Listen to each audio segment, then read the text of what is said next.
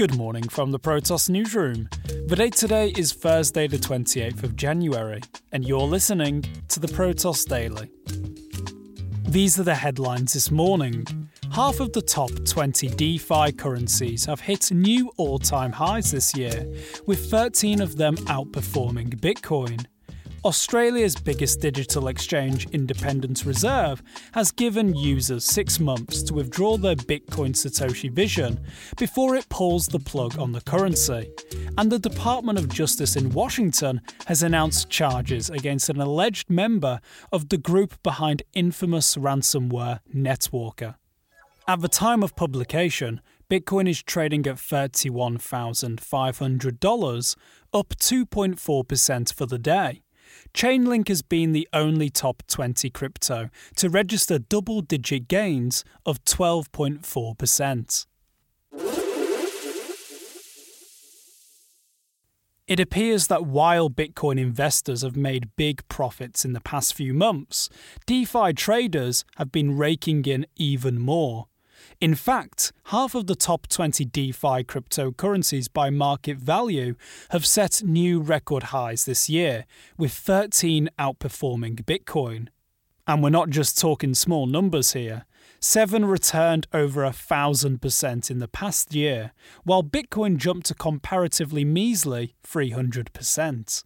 So what's driving the DeFi explosion? Well, it looks to be a heavy mix of hype, momentum, and tiny market caps. The average market value of DeFi's top 20 is $950 million, roughly the same as Elon Musk's favourite, Dogecoin. Overall, DeFi equates to just 2% of the entire crypto market. With market caps being so small, any surge in demand has the potential to send prices skyrocketing. This, combined with the sheer volume of yield farming memes and their influence over new investors, can help explain the monstrous returns. Of course, that's not to say the tech powering DeFi platforms hasn't improved, and indeed Ethereum's exchanges are gradually approaching the efficiency of their spot counterparts, facilitating more trade than ever before. But Bitcoin and Ethereum still hold enormous influence over the cryptocurrency market, and when they drop, altcoins do too, often harder.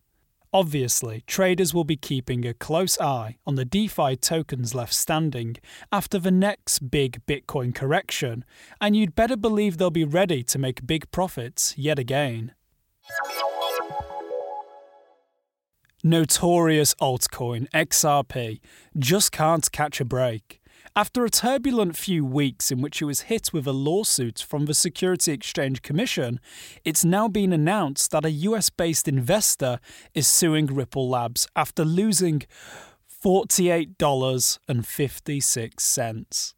The lawsuit was filed in Florida by Tyler Toomey, who invested a little under $100 in XRP in November 2020. Tyler is now demanding $5 million in compensation from Ripple Labs, citing the 50% loss of his initial investment.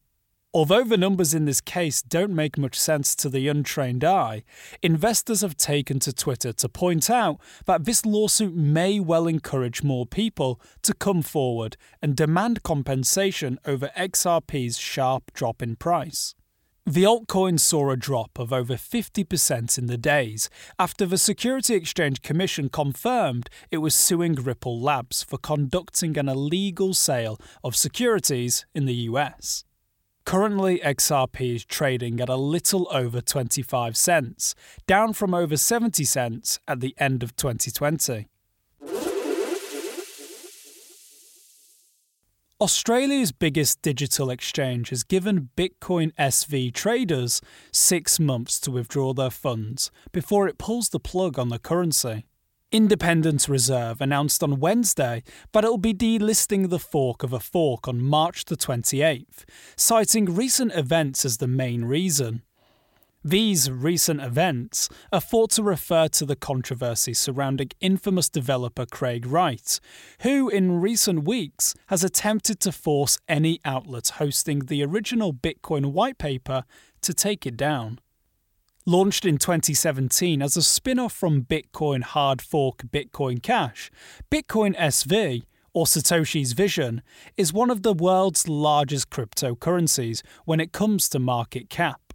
However, despite this, it's also something of a magnet for controversy. And this is usually down to, you've guessed it, Craig Wright, whose habit of attacking anybody on social media who dares doubt his claims to be Satoshi Nakamoto led to the currency being delisted from many of the biggest exchanges in 2019.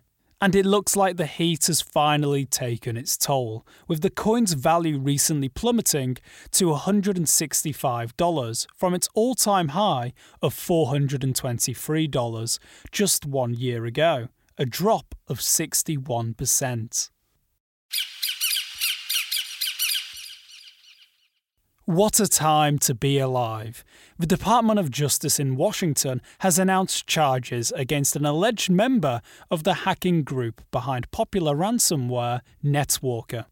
The malicious software operated for several years and managed to infect a number of privately owned and business computers in the US, encrypting all data stored on these devices and allowing hackers to request payouts, usually in cryptocurrency, to unlock the files.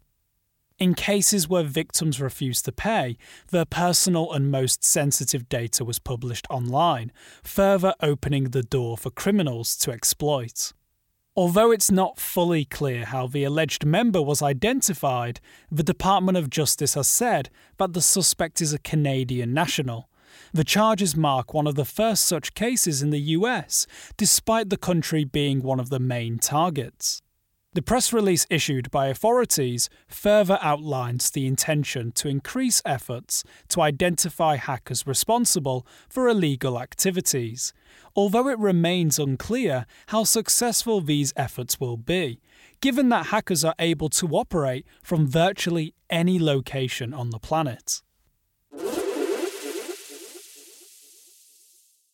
Renowned Bitcoin cheerleader Anthony Pompliano, or simply Pomp, launched a blockchain and crypto jobs board this week and reckons he can post at least 10,000 jobs by the end of the year. It's called Pomp Crypto Jobs. 10 out of 10 for effort there, Pomp. And it currently touts just over 280 available positions, but it did only go live on Wednesday, so we can cut it some slack for now.